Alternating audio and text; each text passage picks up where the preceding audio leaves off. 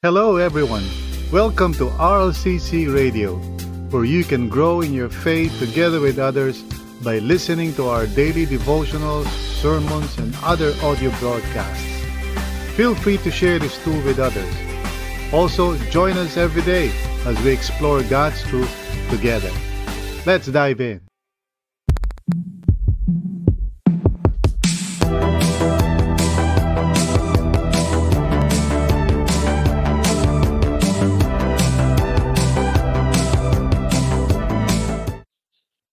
Thanks be to God for the opportunity once again to draw near to the Lord today during our morning devo. Purihin ang Panginoon for each and every one of you na pinili to just be here right now dito sa ating online place of grace. Salamat po. I hope and pray na all of us would truly be blessed as we open our hearts to the Lord. At so i-ready po natin ang sarili natin. Whatever it is na ating ginagawa, let's just quiet ourselves down. Magkaroon po tayo ng i-ano natin yung sarili natin. What do you call this? Parang ikalma natin ang sarili natin. Let's just avoid muna mga distractions, as much as possible. Tapos siguro maupo po tayo and let's just be open to the Lord. Kasi this is what we're doing. We're drawing near to the Lord. And we want to open ourselves to Him, and by His grace, whatever it is that He has planned for us, that He would give to us right now, dito sa ating time of prayer, and as we draw near to the Lord, nawa matanggap po natin yun, no? Praise God. Our topic today is entitled Growing in Prayer, no? Yung paglago sa panalangin. Now, prayer is the central spiritual discipline po in the Christian life. Please hear me out. Very important ito. Prayer po is the central discipline in the Christian life. And really making time to pray, arranging our lives so that we are able to draw near to the Lord, to open ourselves to God, in silence or solitude or in speaking.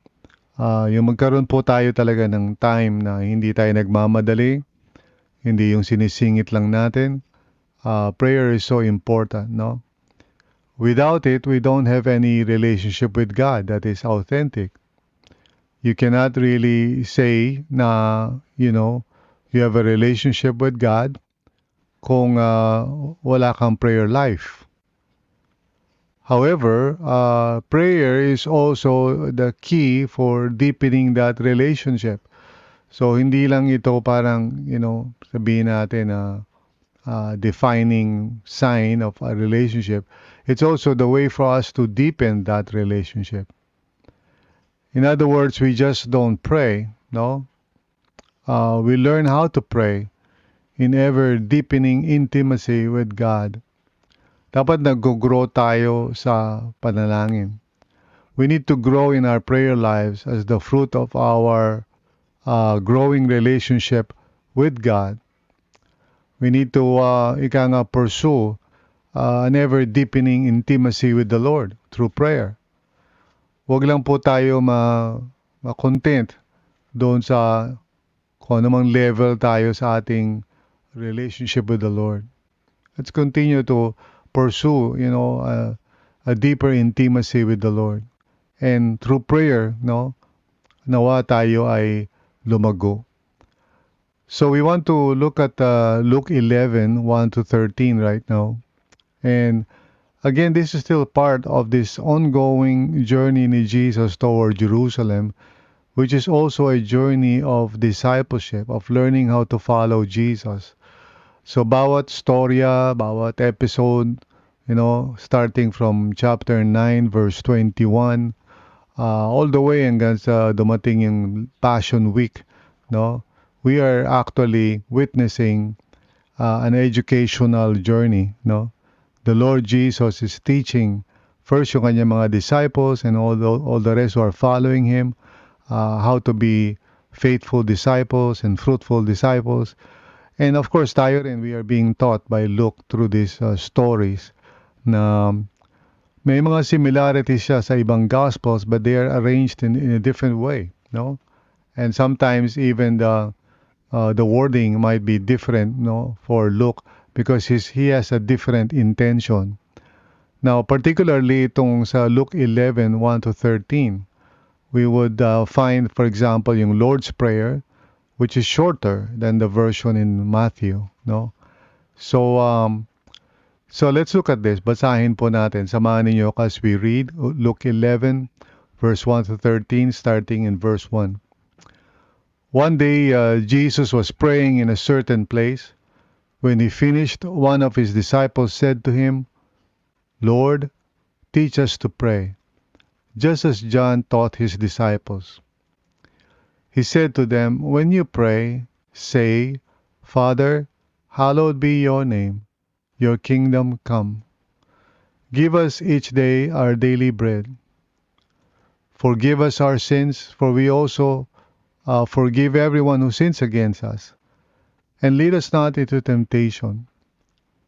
Then he said to them, suppose one of you has a friend, and he goes to him at midnight and says, Friend, lend me 3 loaves of bread, because a friend of mine on a journey has come to me, and I have nothing to set before him. Then the one inside answers, Don't bother me, the Lord is already locked, and my children are with me in bed. I can't get up and give you anything.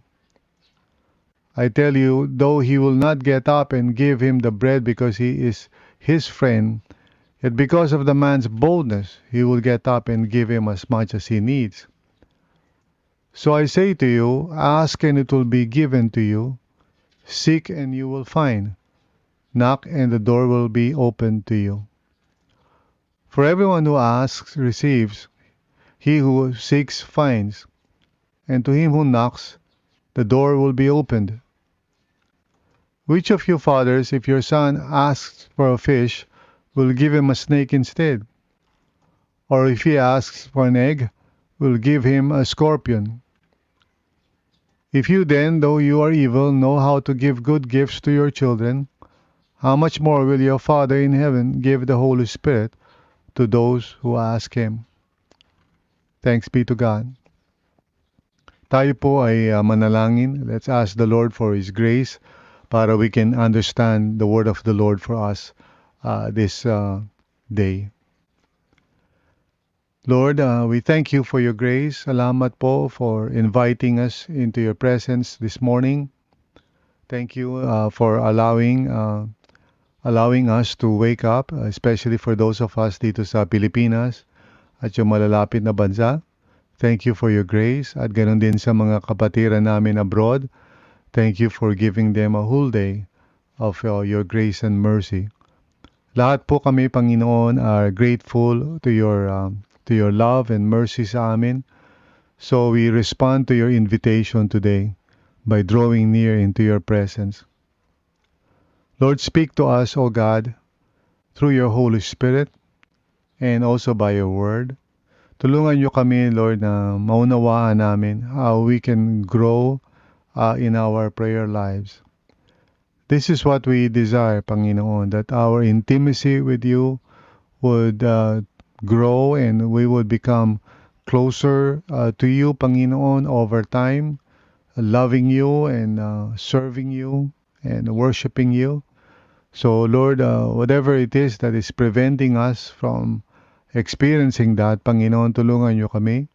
Sanctify us, O Lord, and transform us into the kind of people who would truly love to meet with you in prayer as often and as regular as as it is possible, Lord God, sa situation in life namin.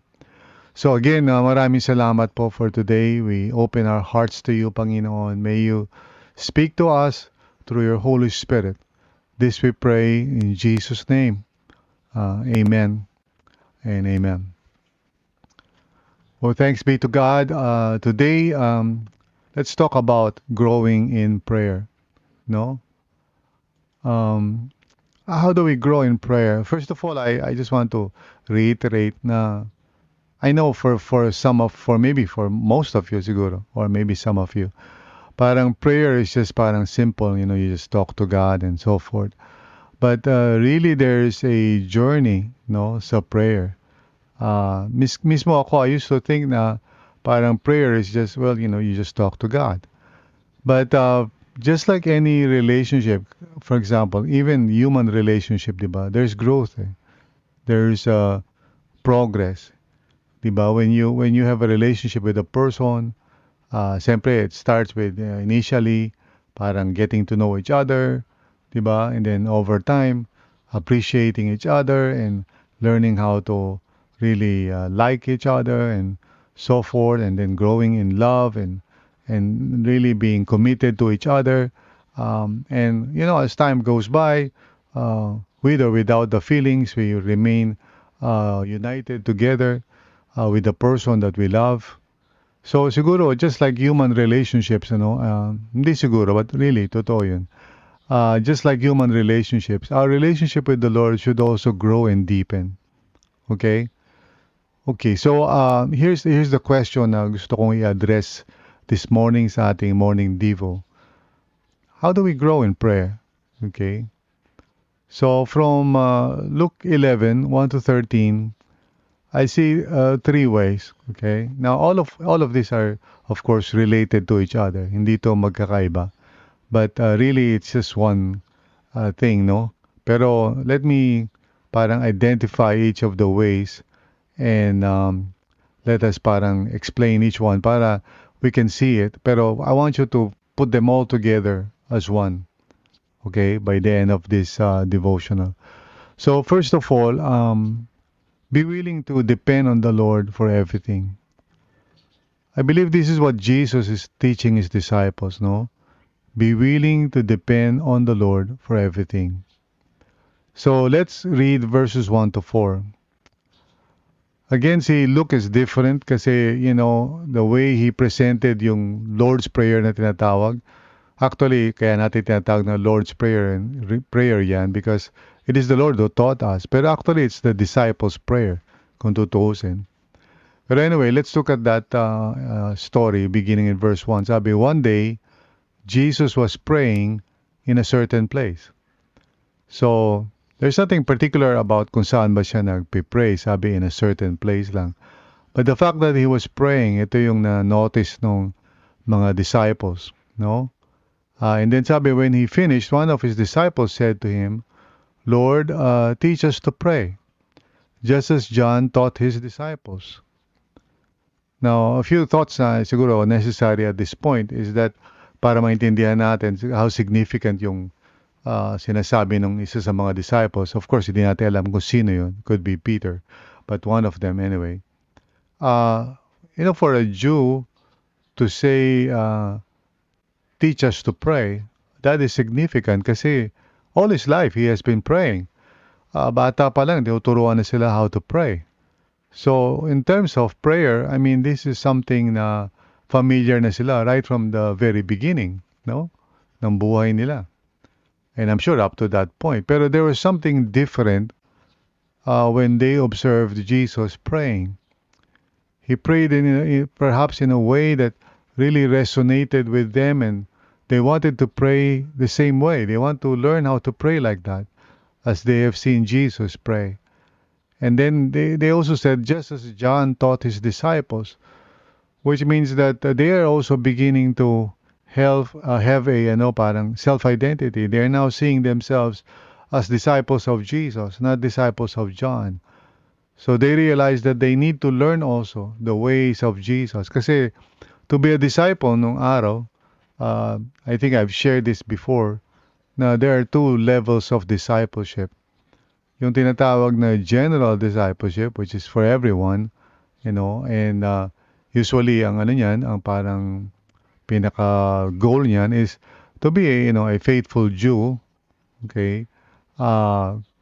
Maybe, as a father or whatever, you have a family, doing your own occupation. And then there's what you call the special kind of discipleship, which is intended to produce future rabbis or teachers. And so these are the ones who actually live closely with the rabbi, ito yung mga disciples who actually um, parang go into a more intensive way of learning. And I believe that's what they were saying. No, basically, teach us to pray just as John taught his disciples. Again, this is still part of discipleship. Kaya mapapansin nyo na madalas merong ganong idea. Let's look at verse 2 anyway. So, sabi, he said to them, when you pray, say, Father, hallowed be your name, your kingdom come. Now, the first thing that Jesus taught them was to address God as Father. Now, itong Father na to sometimes is misunderstood because some people think na ang ibig sabihin ni Jesus is parang, Daddy or Papa. But that is not really the meaning of the word, no? It's Abba, of course. Pero it's not really parang casual lang na Papa or Daddy na parang, you're approaching your father, for example, on earth na parang more on the parang personal side na, parang yung more on the emotional side, Papa, parang ganun.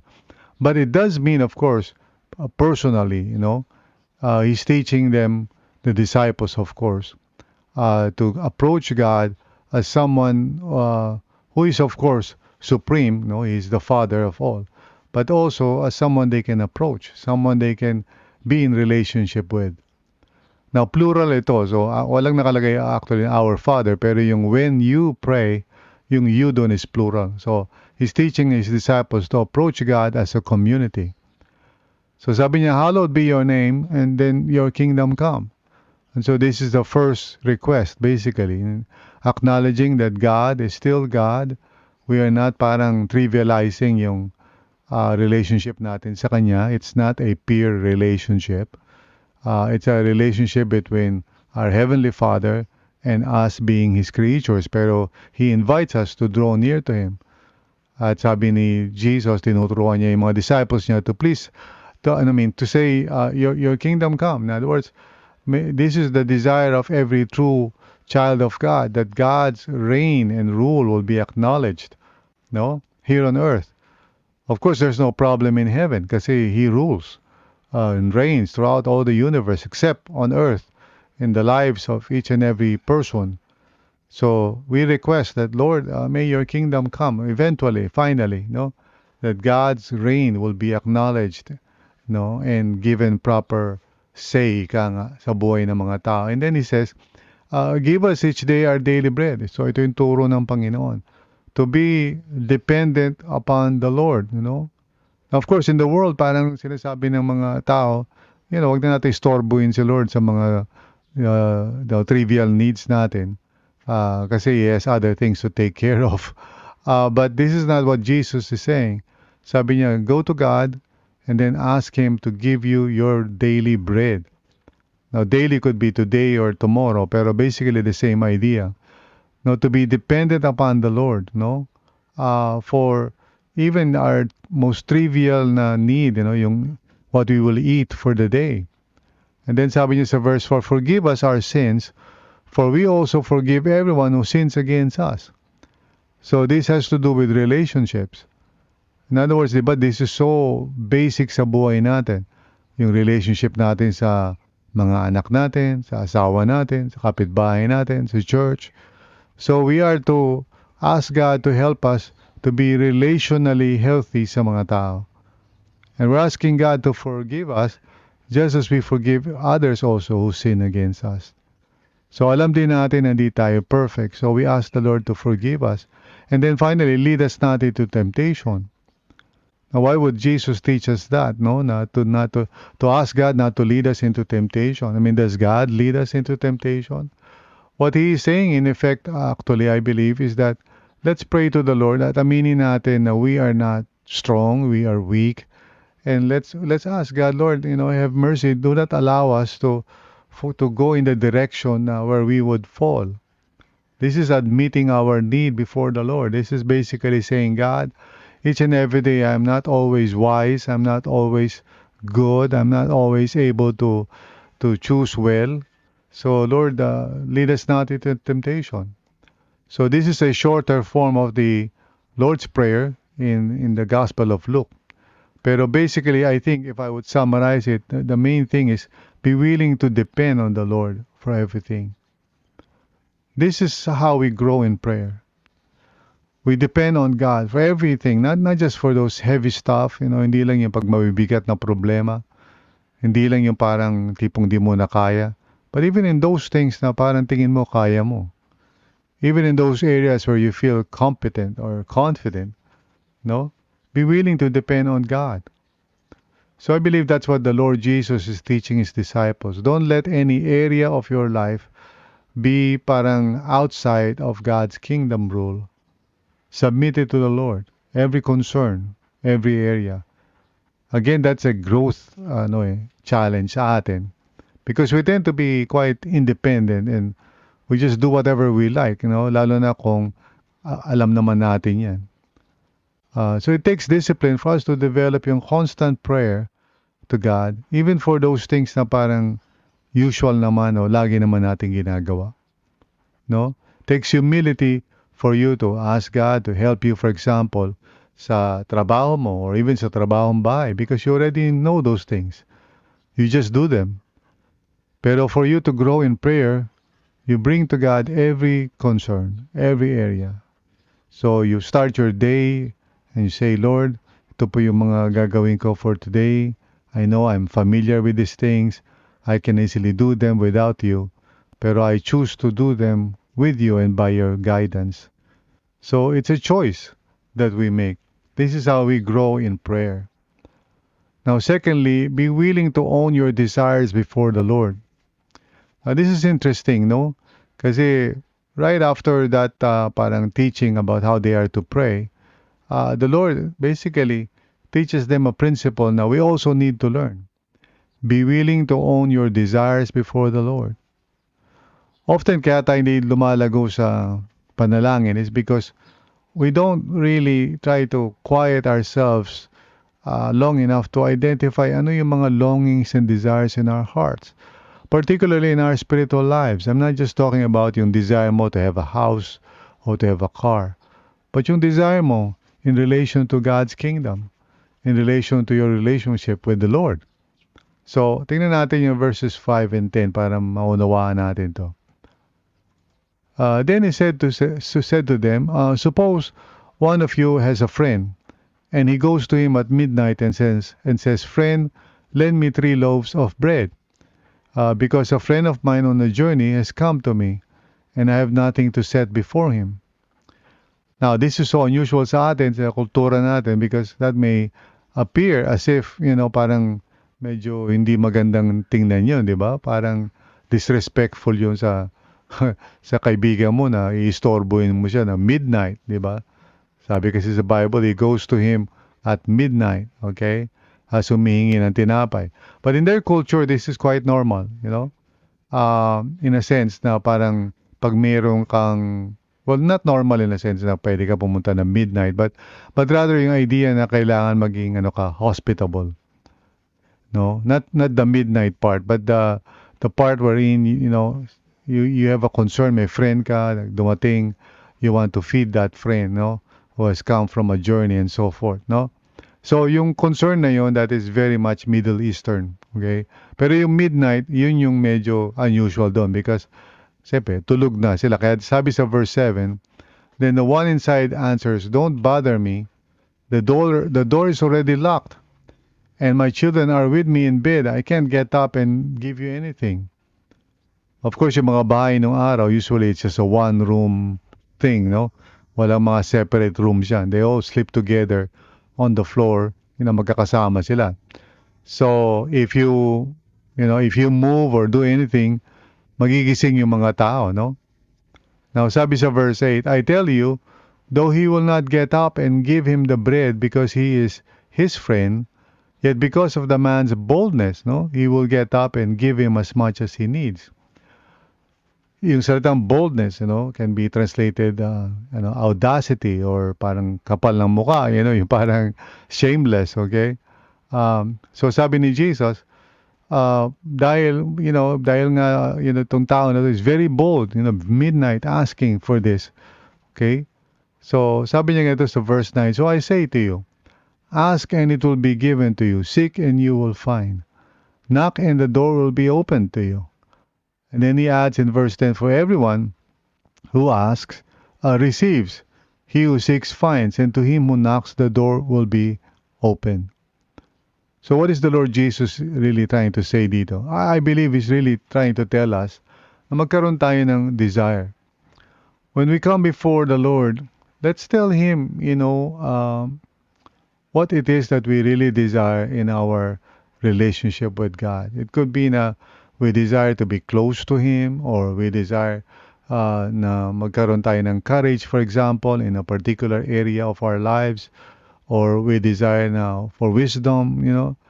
When you have a desire, God wants you to really desire it, to own your desire. Hindi lang yung parang you come before the Lord, parang routine lang, you go through the prayer, and that's it. Wala ka naman dinidesire. Pag wala kang dinidesire, you won't grow in prayer. It's very important that you ask yourself, what is it that I desire in my relationship with the Lord? Now, if you cannot answer that, that means you're too busy, because the truth is, you're always being motivated in your life by some kind of desire na hindi mo lang siguro napapansin o hindi ka conscious. If you're working so hard, kunyari, if you are parang so busy working, there is a desire behind that. Maybe you have a desire na magkaroon ka ng sense of security sa buhay mo. Maybe you have a desire to be successful. There's always a desire behind every action. Lahat ng ginagawa natin o lahat ng pinipili natin sa buhay, there's always a desire behind it. And when I tell you, what is your desire, as you approach God, sometimes hindi natin ma-identify because we're too busy. We are not able to quiet down our souls to ask ourselves, why am I working so hard? Or why am I so busy? Or why am I irritated in church? Or why ganito? Because behind that, if you ask yourself, there are desires lurking inside your heart. And maybe you can just even say, God, help me to know my desires. That could be a desire too, diba? The desire to know your desires. So be willing to grow in this area when you pray. Magkaroon ka ng desire. Like, Lord, I desire peace. O Lord, I desire na magkaroon ako ng ministry. Ask God. Be willing to own your desire before the Lord. Kaya nga sinasabi niya, now for everyone who asks receives, he who seeks finds, and to him who knocks the door will be open. Because the truth is, kung wala kang desire, then you don't receive anything because you're not asking for it. Now, you might say, well, dapat alam na ni Lord. For sure, alam niya yun. But He wants you to ask. Para katulad ni blind Bartimaeus when he came to the Lord. The Lord said to him, sabi niya, what do you want? Bulag na nga siya, di ba? But why would Jesus ask him, what do you want? So that he can actually own his desire. Kaya sabi niya kay Jesus, I want to see. And so the Lord healed him. So be willing to own your desires before the Lord. And last but not the least, be willing to trust the Lord for His answers. And that's, of course, difficult for some of us because we tend to control even our prayer lives. Gusto natin pa nag-pray tayo, sagot na agad si Lord. At na-irritate tayo when the answer does not come immediately. But let's look at verse 11 to 13. Sabi niya, which of you fathers, if your son asks for a fish, will give him a snake instead? Or if he asks for an egg, will give him a scorpion?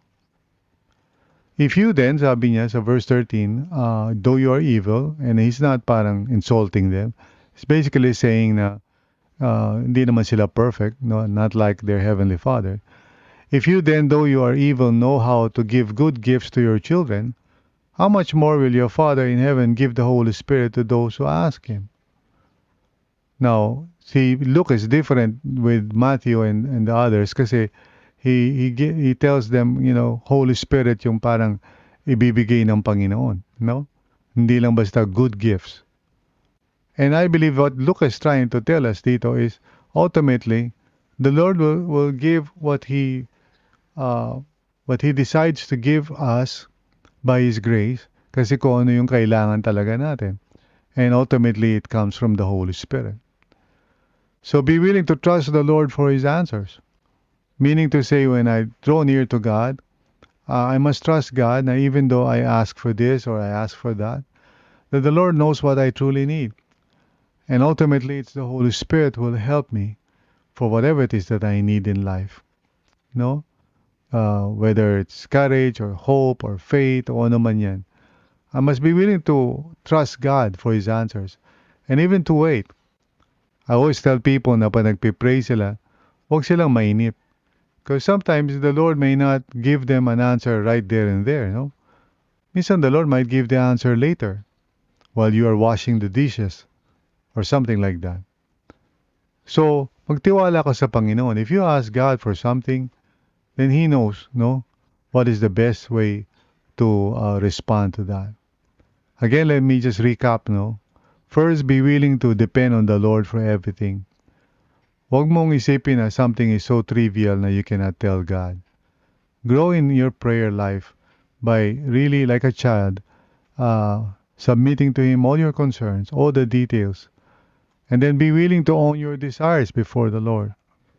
Magkaroon ka ng quietness in your soul para you would know what is really driving you and bring it before the Lord.